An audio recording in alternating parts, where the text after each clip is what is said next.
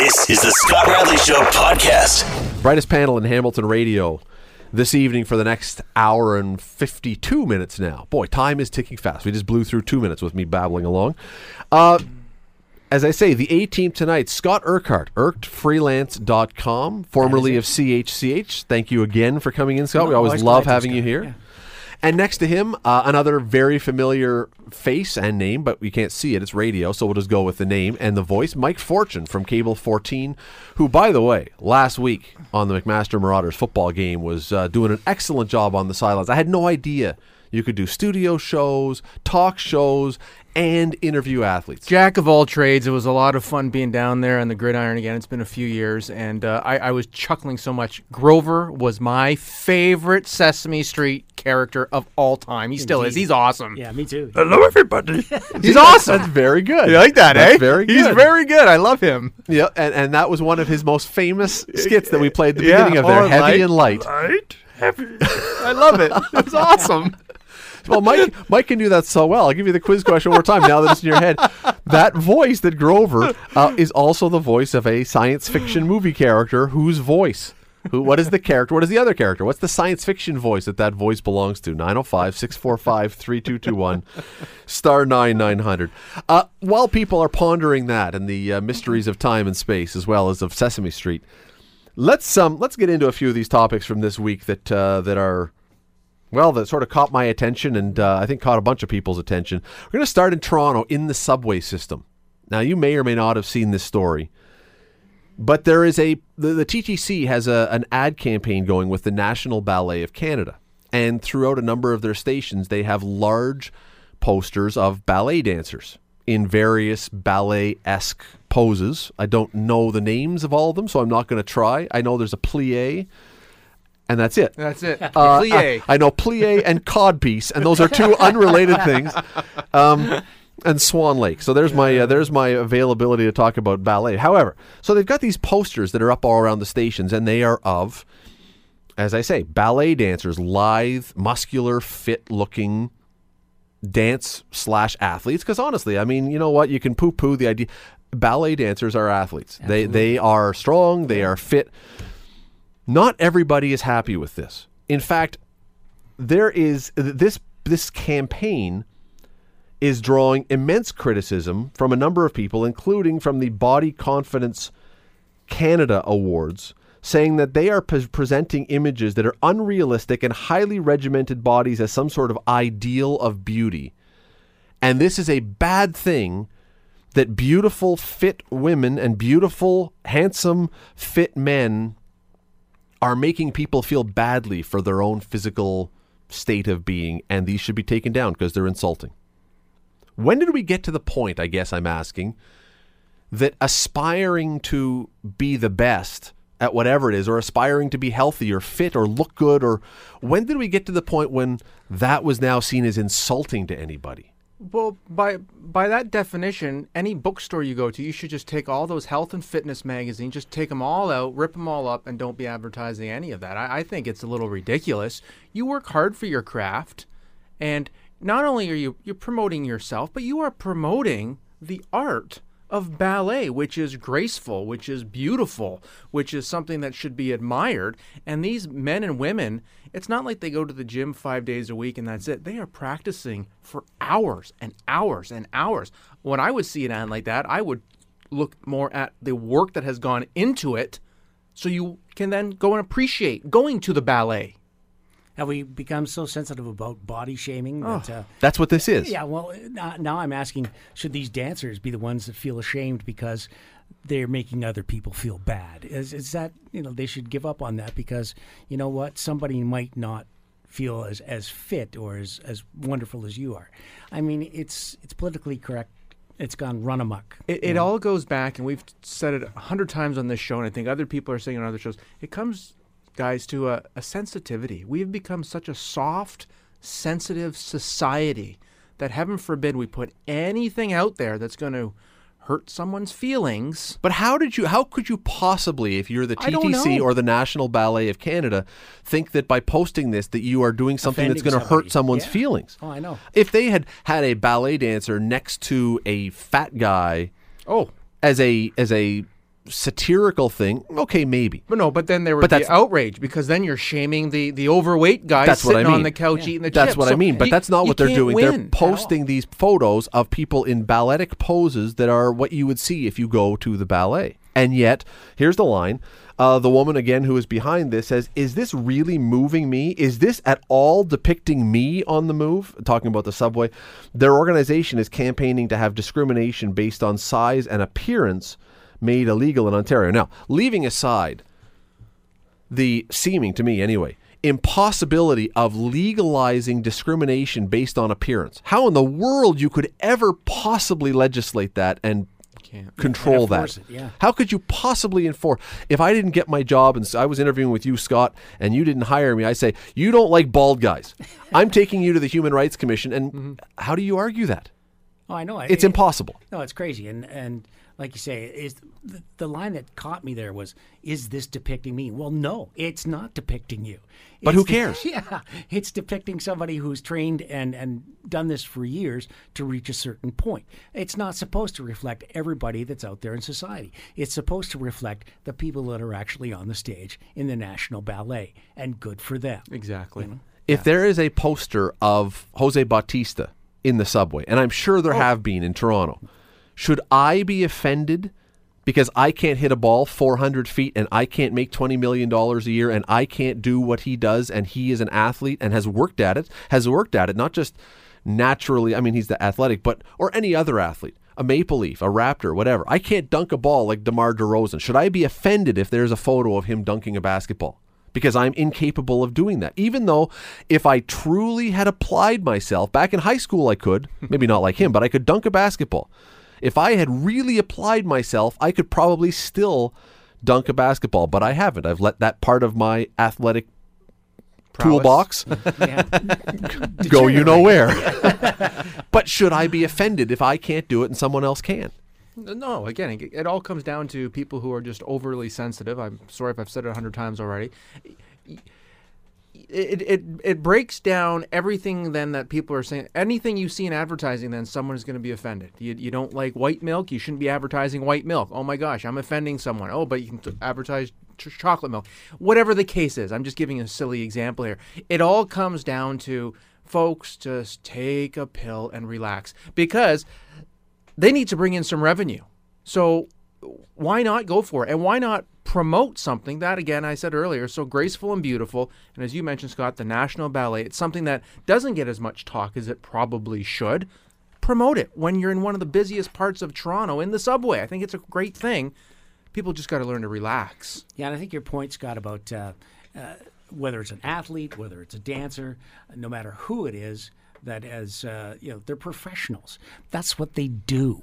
We can't depict them in any other way than what they are. And if you can't accept that these people, there are people out there in society who may be fitter than you, who may be thinner than you, if you can't accept that, you've got a real problem. And that's what's great. That's what makes our society so unique. We're all different. We all have different thoughts. We all have different heads of hair and body shapes, and we wear glasses. Yes, we do have different heads of hair. or we wear different types of clothing. You know what I mean? That's what makes this world go the way it does, is that we are all unique. And if we all become so sensitive about what everyone thinks, sees, hears, or does, we're getting into a situation where we won't want to leave our houses. And what message is this sending to our kids? Well, let me again read you another line. This is from the person behind the Body Confidence Canada Awards. This is simply an opportunity to reflect on who is being left out by an ad campaign such as this. The body types of most ballet dancers do not adequately represent those of most Canadians, and I dare say most TTC users. So, Mike, duh. Well, no kidding. Anything. But you bring up a point, because yes, they do need revenue. I understand that, although I don't think this is really a revenue story. To me, the whole part about this, the whole thing that troubles me and frustrates me about this so much is why let's go exactly with what she's saying, or what whoever's saying, that a ballet dancer's body is the pinnacle. That if we could make our body perfect, it would look like a ballet dancer. And that is the point of perfection that none of us are ever going to achieve. Why should we force the people who have succeeded to be pulled down to our lack of ability to get there, as opposed to us, even if we can never reach it, striving to be more like that. If you're really worked up about how your body looks, should we not have something that we shoot for, as opposed to saying, no, you're not allowed to look good because I don't look like that, so you can't do it? I think a lot of people are comfortable the way they are. I don't care if I never reach that level of fitness, and I think there's a lot of people out there who realize I'm never going to look like that, and I don't care. I'm comfortable doing what I'm doing. But if you went to the gym, if you have a New Year's resolution 2 months from now, and you go to the gym on January 1st, and there are posters all over the walls of really out of shape people, does it in any way motivate you?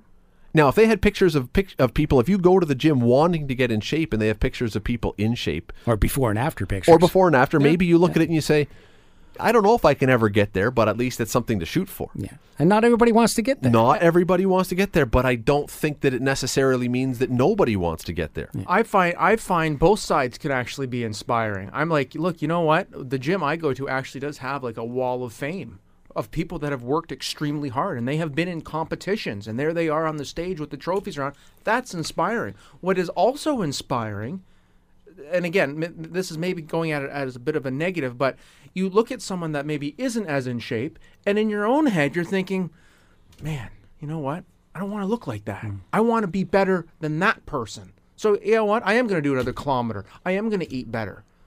But as Scott says, even if you choose that you don't, so even if you are overweight, but fat you're and lazy, that's like me.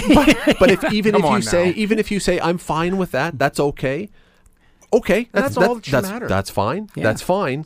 But why would you be offended that someone else wasn't? Exactly. Why would you be upset? And why should anyone who has decided they want to be different from that feel bad now that they have succeeded? And suddenly now you're saying, essentially, you, as Scott said, you're shaming me. Well, then I guarantee you that the ballet dancers of the National Ballet of Canada are not giving any thought to what the people on the TTC look like physically. Absolutely not. They are not shaming them. If they are, it's the person with the problem is the person who is being shamed, because there is no effort being made from the other side. This is not like that story we heard about that model who took a picture in the shower of an out of shape woman and laughed at her. That's a very different type of thing. That's very different, because she tried to mock the person. Yeah. This is an example of what you could be if you want to. If you really want to work hard, and someone's saying, no, you shouldn't be able to show that because that makes me feel bad. You know Connie Smith. I do. And very well. Very well, right? Her sister Barbara was a dancer for the National Ballet of Canada. And Barb worked her tail off day after day, year after year, month after month. The restrictions that were on her. Huge commitment. Oh, yeah. Unbelievable. All through injury and pain and everything else that she had to go through to be able to be out there on that stage. And she really worked for that. And then to turn around and say, no, we don't want to see a picture of someone like that because it makes us feel bad. Are you kidding me? After what they went through, they deserve all the publicity they can get. Exactly. That's my feeling. I think the person or persons who wrote this piece here. Yep. Do we know the name? Oh, it's in the Toronto. Who wrote it, or who's being quoted? Well, who's being quoted? The person who is being quoted. Anyways. Yes, I will find it. Hold on a second. Jill Andrew, co-founder of the Body Confidence Canada Awards, worries that images, this is from the Toronto Star, worries the images send the wrong message about what healthy, confident humans should look like. I think Jill Anderson should take a long look in the mirror at herself and what her values are, and not worry about what other people are going to be thinking. You know, we got to go to commercial, but I'll tell you something. This to me, ballet dancers, their office is their body. And so as a result, if you're good at what you do, you're going to have a ballet dancer's body. This to me isn't about a body at all. This is about... It's their temple.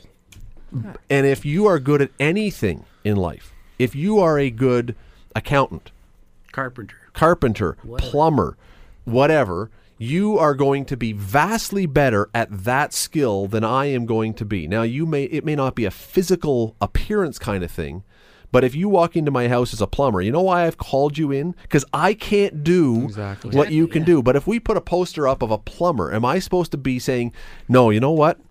I can't do that, and I feel badly that I've never gone to the time to learn how to do this, and therefore you're shaming me with my lack of plumbing knowledge. Therefore, take down that picture because it makes me feel bad. This, to me, is the height. It's two things: the height of selfishness and the height of just complete misguided principles about.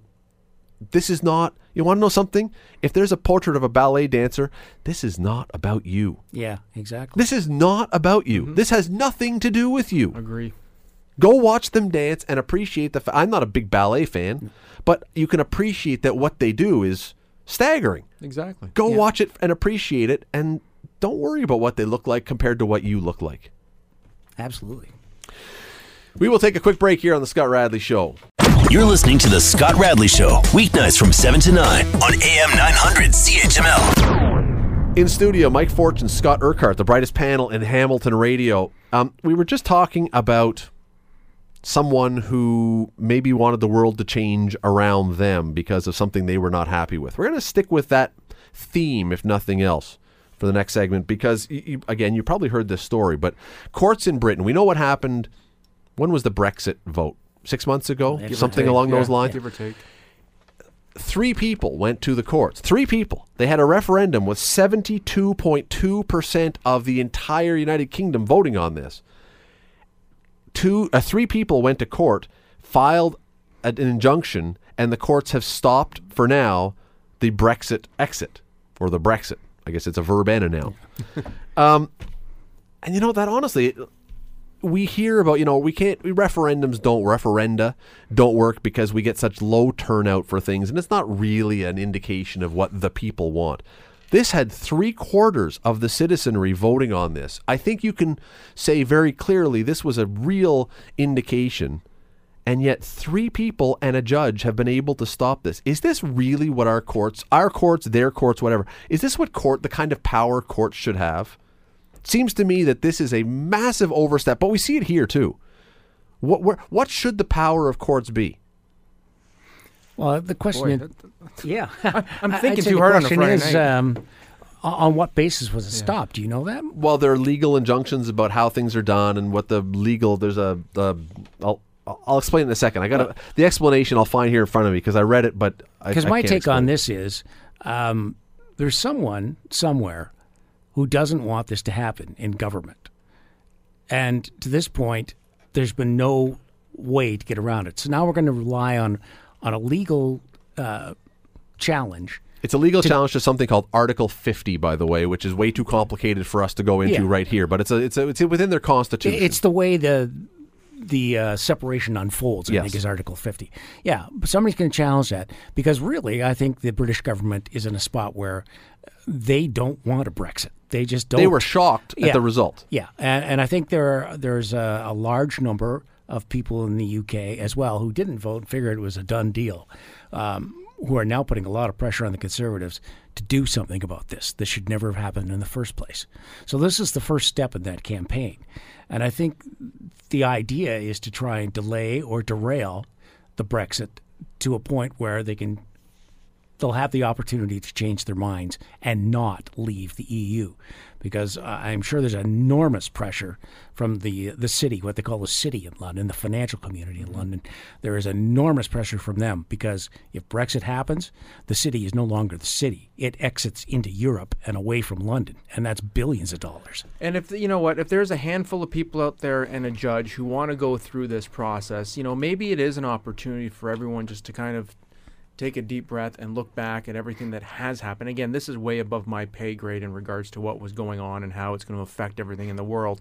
But the processes are put in place for a reason, and the legal system is put in place for a reason. And if they have to go through this route, I think it's a good idea, and it's a good opportunity for everyone to, or have more people get more explanation, so more people understand what's going on, why it's happening, and should it really happen. And if the judge comes back and more people get on this train with these few people, then maybe things might change. Then why did you have the referendum? I mean, listen, why did you have the referendum in the first place if you're going to then say the people have spoken, loudly and clearly, the people have spoken, and then we're going to say, but we're not going to really listen to Was the it people. loud and clear? It was What a was- David Cameron mistake that got us into a vote in the first place. What was the vote? It wasn't unanimous. Like it wasn't unanimous, It was like no. I don't know. Was it 52, 55? I don't know. Something It was like that. it was clear. It was very close, but so, clear. So it does show that there's a lot of people that were fence sitters, and to Scott's point earlier, there's lots of people that didn't go out and vote because they just thought it was a done deal. So now this gives everyone a chance to take a step back and say, all right, let's look at doing this thing again. Let's look at how we can do a little bit better and make sure we are all on the same page. If it can be proven that the original vote, there was something wrong with the original referendum, then they get a chance to say, okay, we're going to do it again. And I guarantee you, if it's a do-over, it's not going to be a gonna Brexit be a different next result. time. Yeah, absolutely. And this whole referendum thing was, as I say, it was a mistake by David Cameron. He did that in Figuring haste. it was a no-brainer. Yeah, for the support of his own party. It was and it backfired tremendously. But if you have, here's the thing, and like whether they go, whether they stay, I mean, it does affect us because it'll affect the entire world in some sense. But if you call a referendum, if you hold a referendum, what I don't understand is how you can then just say, yeah, we were just kidding. It was just, we're just taking a temperature of the people. It's a referendum. And this would, to me, honestly, this to me would be no different in a lot of ways as saying, we know there's an election coming up Tuesday in the States. We weren't going to talk about it tonight, but you know what? We're going to have the election. And then when the election's over and one party or the other wins, the other side goes to court and says, we're not going to count that. Let's have a do-over. And the courts, yeah, but the difference was there was the Chads and the hanging Chads and all that. I'm just saying it's the election ends 52-48. Or 51-49. It's really close. Yeah, we don't like the result. There's got to be something there. And the courts decide, yeah, you know what? I think we should just do the whole thing over. What would stop us from doing that? Like the courts, to me, in this case, kind of, I know they may be wanting to protect England, but if you've had this vote, if you've had this referendum that cost billions of dollars and sucked up all the air in Britain for months. Yeah, months, yeah. What was it for then? If all of a sudden 3 people can go to court and undo the whole thing? It's the beauty of our justice system, But should it be? That's where we started. Should courts have that much power I think that they should. people Yeah, can say this, and a court of one judge can say, "Nah, forget it." No, in a democratic nation, absolutely. There has to be a check and balance in any democratic system. And there has to be a balance against the legislative power of the government. And at that But what about of the people? There has to be a balance against that, too. If you're saying the people should have all the power, that's not necessarily the best thing for a country. That's a revolution. That's what that But is. if you call a referendum, if you call for a referendum, you are saying to the people, you have the power. You have handed the power to the people. And then the I argument don't. is going to be that referendum wasn't carried out properly. There was a flaw. There was a flaw. There wasn't enough people that came out. And maybe referendums should be looked at a little differently.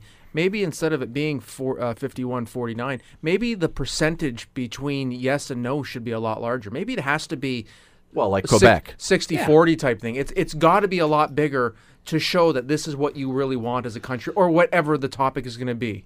But I still come back to my point. Listen, I don't disagree with you. When we had Quebec and it was 50% plus one, that was idiotic.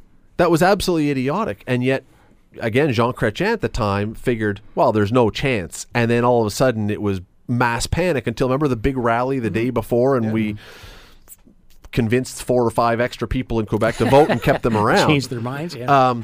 But the reality is if you have one of these, if you have decided to have a referendum, I just don't understand how you can then turn around and say it doesn't count. That's everything you guys have both said. I agree with as far as we have to have checks and balances. We should have a better description of what the margin of victory is, all those things.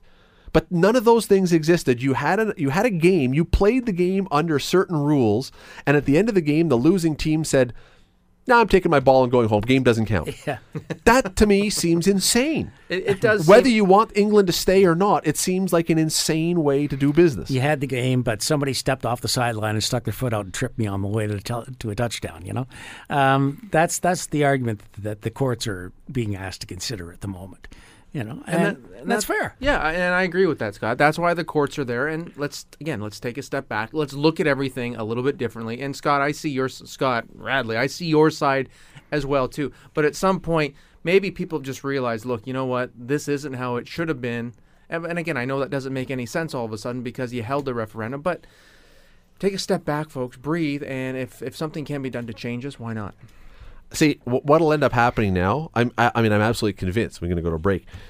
Let's say that the no Brexit, is there a name for the non-Brexit? The no exit Brexit, whatever. Let's say they actually win this court case. Well, then you're into an endless court battle because then the Brexit people are going to say, well, wait a second. We had a referendum fair and square and we won. How did we High Court of Britain? How did we suddenly lose this? Again, it's elections, and the amazing part about this, and everyone's attention is on south of the border on Tuesday night.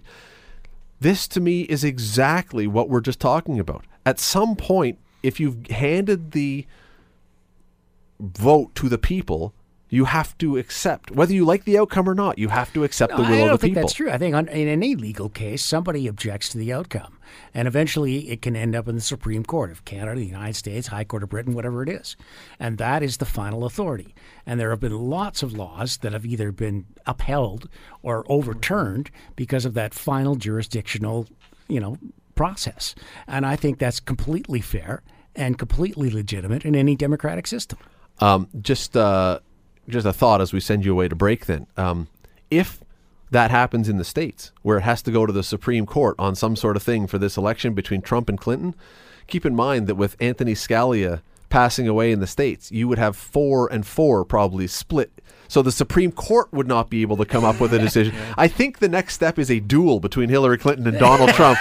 Arm wrestling. 20 paces at dawn with muskets. Insults I'm at not dawn. Yeah.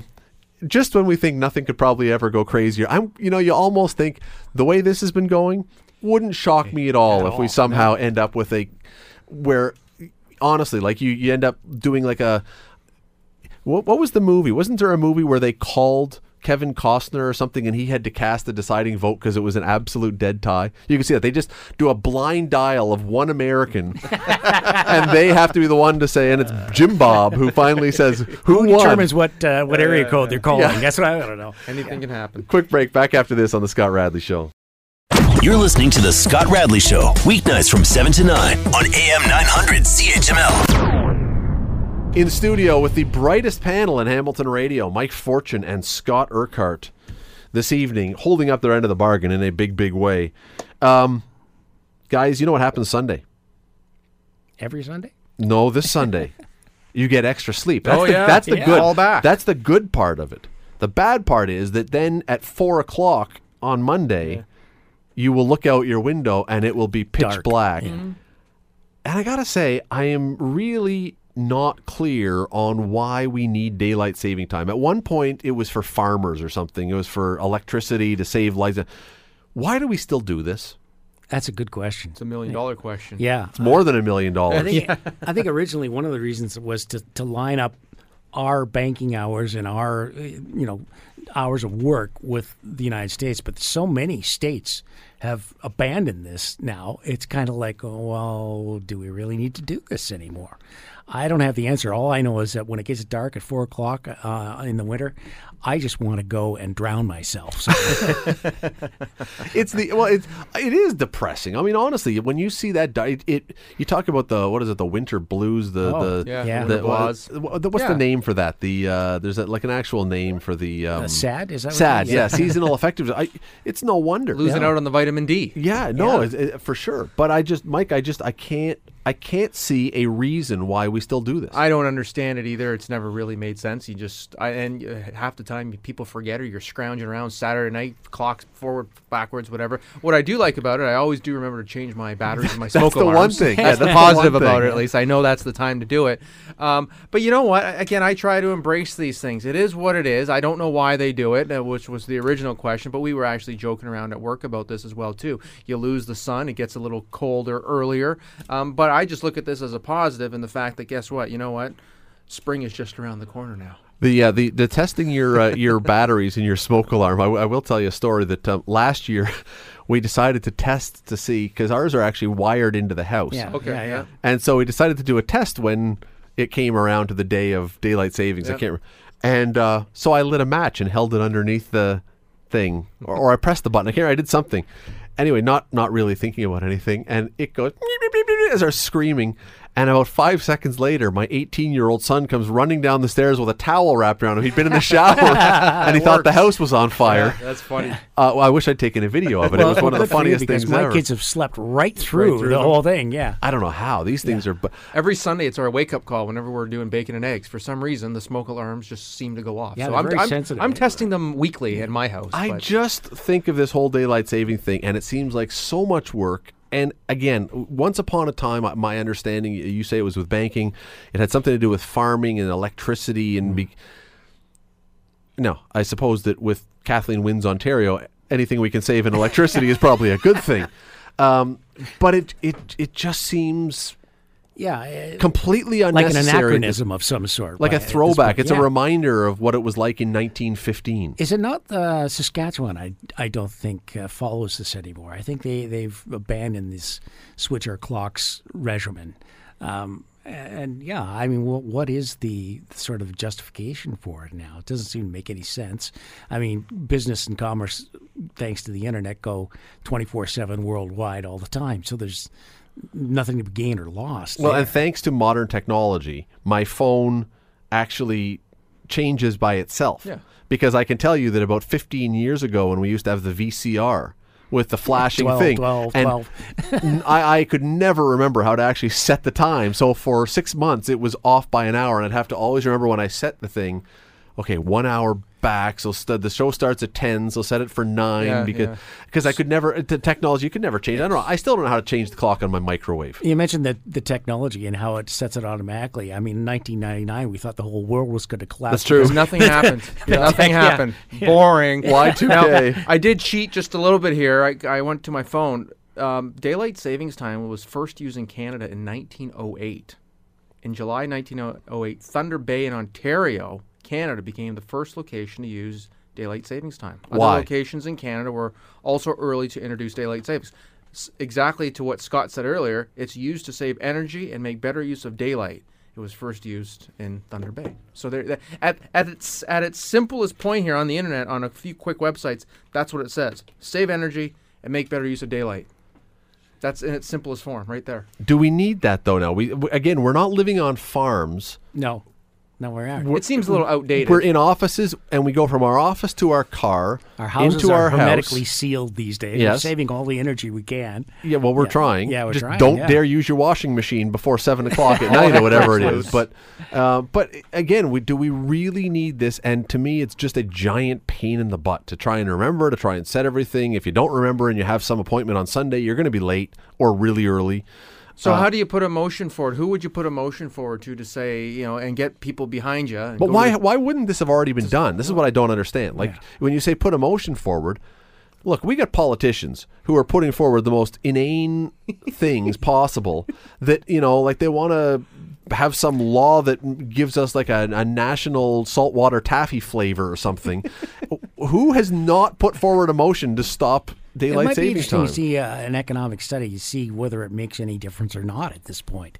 If somebody actually looked into crunched the numbers and say, You know who you need on this topic is Marvin Ryder.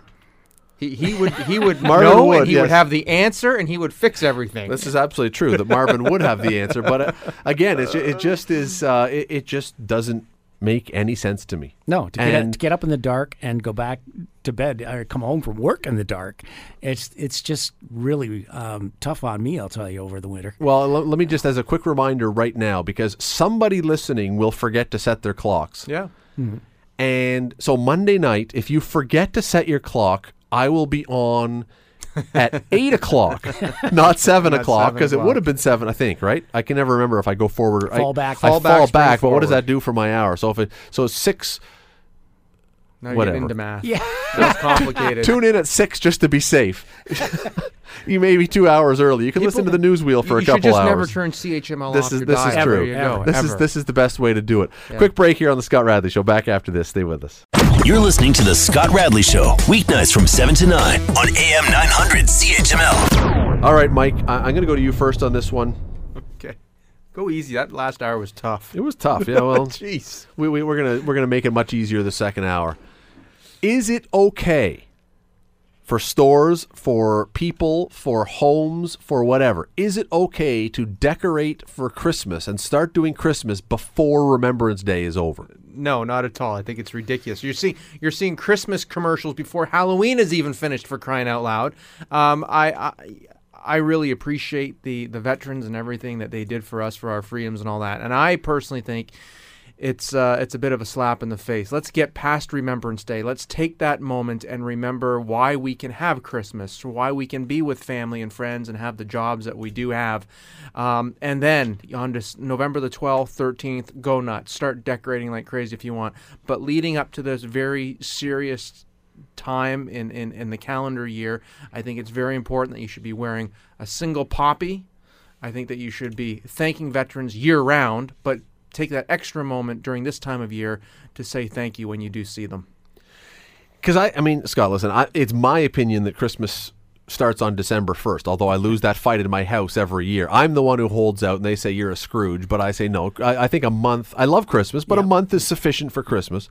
But beyond that, to me, it does. I'm with Mike. It seems as though it's become earlier and earlier, but it's disrespectful almost in a sense to say we're going to bury Remembrance Day in a mountain, in a tidal wave, an avalanche, whatever you want to call it, of Christmas, where we'll stop for 5 minutes and honor the veterans, but on with Christmas. We'll stop for them in a silence. That's right. And then we're back on to shopping and watching our TV commercials. Well, yeah, I'm with you. I don't think we're going to have a lot of argument about this altogether, but I think it's interesting to me, at least, that the United States has such a strong military tradition and such.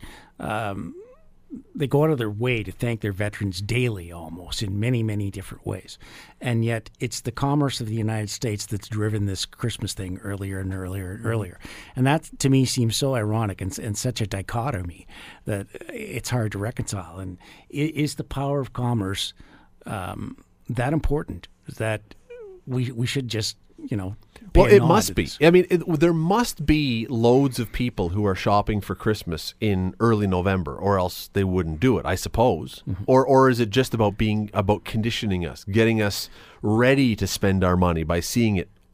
But Scott, are you a let's go out 6 to 8 weeks ahead of time for Maria to buy your Christmas gifts, or are you okay? It's a week before. I better find something. Well, it depends. If I have a sudden inspiration somewhere a couple of months ahead, I might do that, right? But no, normally it's within the last, like you say, from December 1st onwards. That's when I'm thinking about Christmas. Before then, it just doesn't seem right. I'm like you. It doesn't seem right before December 1st. And Mike, Christmas is coming. Christmas is not like this spontaneous, sudden surprise. They go, oh, by the way, this year, next Friday. Christmas is December 25th. Surprise! We know it's there, so we're going to shop. Yeah. We're going to get it done. And you always do, and our family's a little different. We do try to do a little shopping actually throughout the year. If you see something on sale, or if someone gives you a hint, boy, that's really kind of neat. I make a mental note of it, and I'll go get it. So at least do you need Jingle Bells playing? No, to buy you don't. It? No. So I'm just saying, I'm not a last minute shopper. I refuse. I don't even like going to the mall. Tracy, my wife, here's the credit card. Go, and leave me out of all of this. But no, you don't need the jingle belling and the ho ho hoing starting as of right now. It's really truly not fair. And getting back to the veterans again, it's. I hope people this coming November and really from here on out find a cenotaph to go to Urqhart, go find wherever there is a Remembrance Day ceremony, and I hope employers give their employees that time off to show the respect and go somewhere, or do it within your office at least. Put on CNN, or not CNN, CHCH, or whatever channel is going to be carrying it here locally, and make sure that you do take that time out to remember the veterans. Because at the end of the day, here we were talking about Christmas, but now you got me going on the veterans, because that's where it's very important. Well, Scott's right that this is largely driven by the Americans. However, the other side of this, though, is there is bits and pieces of Christmas stuff that we're seeing in commercials now, but we really don't see, even in the States, the bombardment until their Thanksgiving is over. Yeah. Right? Friday. The day after Thanksgiving, day before, it goes bananas, right? And so that's what, but they at least have this marker that is a reasonable enough time, I Ready, suppose. set, go. Yeah. We don't seem to have that. We just sort of, because our Thanksgiving is early, we are through Halloween maybe, and we're already full-fledged. I mean, as we've joked about it before, but I mean, Costco's had their stuff up since May. Yeah, well, so much of the retail industry, though, depends on that Christmas season to survive. It's make or break at that point. Yeah. So if I'm running a retail operation and I can extend that Christmas buying, session to some extent, or even improve my sales by 5 to 10%, that's a big deal. And let's look at how shopping has changed so drastically, online shopping nowadays. But that's why you don't even need the Christmas thing. Well, maybe in the eyes of the marketers, they feel that you do. You got to get your message across over to Canada and worldwide that, hey, you can go online and get it, and then Amazon will send it to you in less than 24 hours. We're in an instant gratification society nowadays where we got to get it, have it, and then we're good to go. Oh, and then we'll continue on to get more stuff. See, I think that your argument there, and it's a valid one, means you don't even need the Christmas advertising. Because, again, we know Christmas is coming. We know when it's going to be here. We know we have to get stuff. I mean, look, none of us are dumb enough to show up Christmas morning without a gift for our wife, I hope, or our kids. None of us are that stupid. There may be somebody out there listening. Don't be that guy. Or that woman. Well, part of it is just getting people thinking about it at all. I like know. You and me, we're going to ignore that until it's 3 weeks to Christmas. So the idea is to get your head oriented to that. But Scott, if you didn't see a commercial on TV, would you have forgotten that Christmas was eventually coming in December? No. When December 1st rolls around, at the very latest, you know it's coming. It's December. You write December down, you go, oh, Christmas is coming. But don't you find yourself thinking a little bit earlier about, oh, yeah, okay, now we're into this Christmas thing. And your head, whether you acknowledge it or not, is saying this is the Christmas season. And if it extends that shopping, that buying, session between, the 1st of December and the second week in November, 2 weeks longer, yeah, that's a big deal. And like you said, Scott, it's about corporate greed. It's about making sure you hit your margin, beat your margins, because guess what? There is a ton of competition out there nowadays. Oh, for sure. I still don't agree with all of it because, again, going back to what it was, should it happen before Remembrance Day? No, I don't think it should. I still go back to I wish we had, and we're never going to, my personal position, December 1st, but I wish we at least had something that would say, Remembrance Day, we are allowing ourselves to get past Remembrance Day to make that a big deal, as opposed to, as I say, we're going to stop for the half-hour ceremony that we watch on TV or go to the cenotaph out of our Christmas preparations. We'll stop for a minute, but then once we're done, veterans out of the way. It's like, women and children out of the way. Yeah, it's unseemly. It's George Costanza in the Seinfeld episode when the fire alarm goes off, pushing the women and children out of the way to get to the door. Oh, yeah. It's like, veterans out of the way. I got to get back to my shopping. And to me, the whole thing always ends up looking like Remembrance Day is just this thing we drop in because we kind of have to. And no, I agree with you, but I understand. I think understand. Why it happens. I suppose. Yeah. I suppose, but I would love to see one large retailer, one large store. I mean, the Ma and Pa shop. Yeah. But I'd love to see Walmart or not even Walmart, any one of the big stores go, you know what? Let's see this year. Let's risk it and see what happens if we don't advertise Christmas until, people actually are starting to think about Christmas. I bet you that if some of those big stores did nothing for Christmas and then all of a sudden on December 1st, you walk in and it's like the scene in Elf when Buddy the Elf has, if you walk into the store and boom, it's Christmas, you're going to sell just as much as if you'd been going for weeks. Well, that might be the anti-marketing campaign. If you got it out there ahead of time that we are not going to put up our Christmas decorations, we're not going to think about Christmas. Christmas doesn't arrive at our shop until November 12th or whatever day it is. Hey, that might be a good anti-marketing campaign to go contrary to what everybody else does. It would be interesting. And I think you would need someone like the Hudson's Bay. talk about truly Canadian right there. Yeah. But it has to be a big company. Well, Hudson's Bay is Yeah, huge. no, I mean, you're right. No, It's that's what I'm also saying. American now, but Well, okay, yes, yeah. But it couldn't But it was be. founded on Canada. It can't just be a small corner store. It can't be a 7-Eleven or something that, one place just says, okay, I'm going to do this. It's got to be something that makes a splash. So with that said, I'm assuming our time is getting short here. So with that said, if we're putting that forward, should we then put something else in place where we should be doing something as retailers and the media and all that to ensure that Remembrance Day is talked about a lot more? Yes. Leading up to everything? Yes. Because I still don't think it's talked about enough leading up to it. Why do we? And again, Scott has already hit. I mean, you're trying to bang it into people's heads that Christmas is coming. When was the last time you walked into a store and saw a Remembrance Day display of some kind? Now you've got the veteran for in many cases sitting outside with a box of poppies asking for a donation, but I'm talking about a display that doesn't enrich the store in any way. We're not trying, because there was a thing on Facebook today, and it was the worst example of, it was a Remembrance Day is a time for remembering. It was a real estate ad, and then it said, remember when prices were this low? And it was like, it's the most tone deaf. You can't use Remembrance Day to sell a product. So Horrible. To have something in a store would not be to enrich you. No. It wouldn't be to benefit your bottom line. It would just be to say, hey, we're honoring this, and when this is done, then we'll get on with the rest. But I think we can stop for a few moments and a week. I mean, between Halloween and Remembrance Day, is it really... Yeah, what, 12 days? 12 days, 11 days. Is it really an excessive amount of time to say we're really going to put a push on just to do the right thing? And I think, and again, I think if you're a company and you do that and you let everyone know that, just by human nature, you will walk by or you will go into that store anyway. And if someone then buys something, great.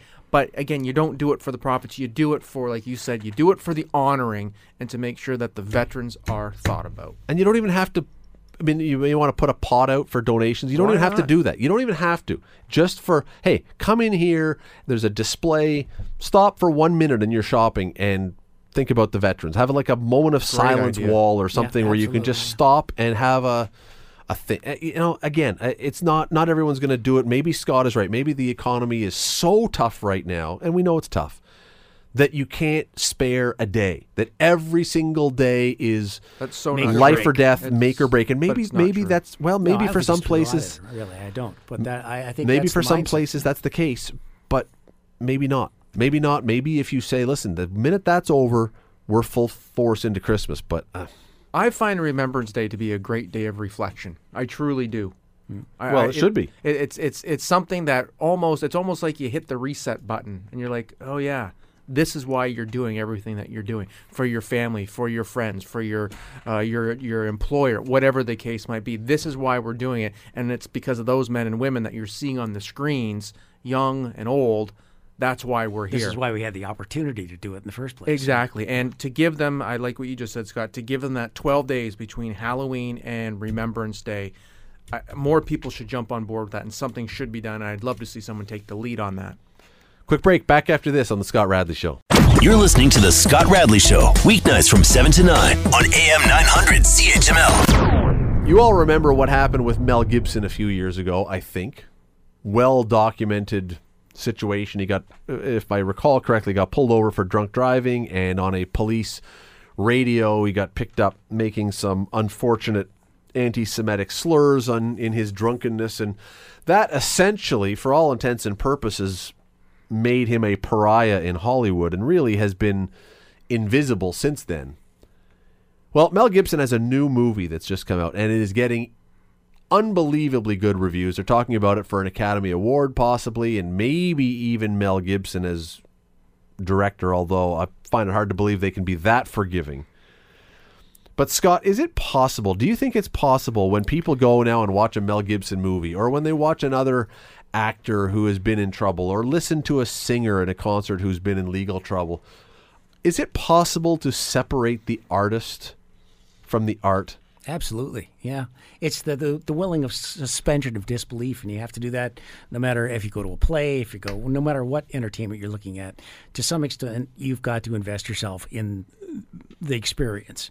And I don't think it's a surprise that people are able to watch the movie and not sit there thinking, but he was a rotten person. I mean, Stacy Keach is another actor who had a very high profile career for quite a while, was arrested for domestic violence and in a drunken, melee, and his career went off the rails. But he's crept back into Hollywood. It's happened many, many times. Does it depend what you did, though?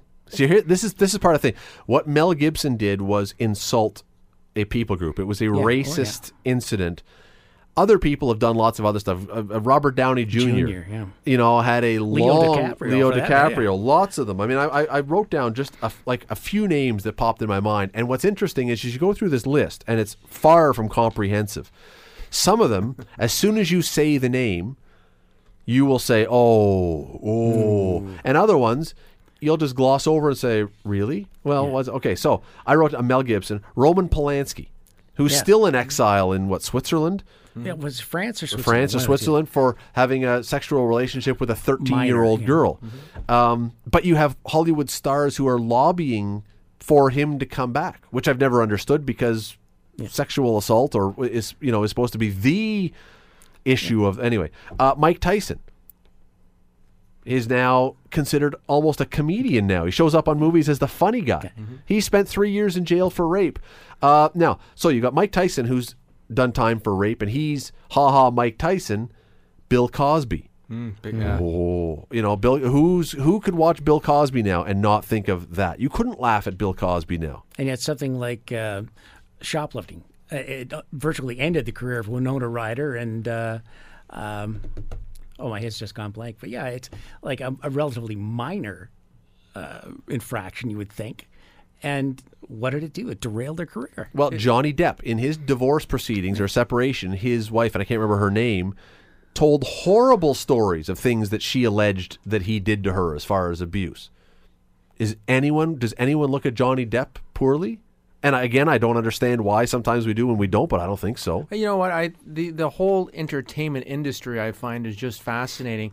The TMZ and these bloggers and all these entertainment shows, they can really spin a situation to how they want it to be, and they can really bury someone, or they can have someone rise from the ashes, and everyone loves a comeback story, especially in Hollywood, where hey, look what they've done. They've rebuilt their career, they've apologized, and look at the talent and look at the genius behind this person. Look, people make mistakes.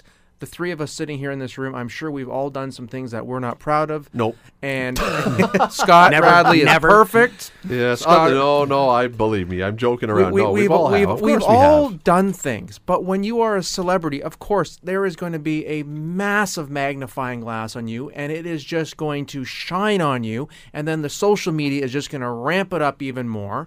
And really, Mel Gibson, he said some horrible things, but has he not kind of paid his debt to society? Well, now? That's the big question. He's been pretty low key. He's been more than low key. He hasn't been getting in any trouble. Buried, and now he's letting his creative juices go. Now, that is far different from what he did and said compared to what Mike Tyson did and what Bill Cosby has done, because I'm afraid to say anything here because your line is just going to light up with people saying, how dare you? But again, people like to see their heroes kind of come back onto screen. Mike Tyson's the champ, man. People are going to root for him no matter what. It's the great rehabilitation story, right? Marv Albert. There's another guy. Yeah, Marv Albert. And we seem to be willing to overlook things that I don't quite understand how we end up overlooking them. You're right. We like a rehabilitation story, but I don't understand how Mike Tyson became the funny guy. I really don't. Just before we go to the break, would it be different in this case? When I said, can you separate the art from the artist? Mel Gibson is directing this movie. If he was on screen, would that be different? When you're when you're now looking at him as opposed to just, okay, he was working in the background. If you saw Mel Gibson, could you separate it? I think so. Could. Yeah, I don't think that would necessarily matter. And Johnny Depp is a perfect example of that. Right? Interesting topic. We will see, because you know what? One of these days he will be back on screen. Mm-hmm. And people may be able to overlook it. I'm not sure that the critics, because every critic will say in his first rollback since his exile, whatever else, and it'll be, hey, remember what he did. The Scott Radley Show, weeknights from 7 to 9 on AM 900. AM 900 CHML.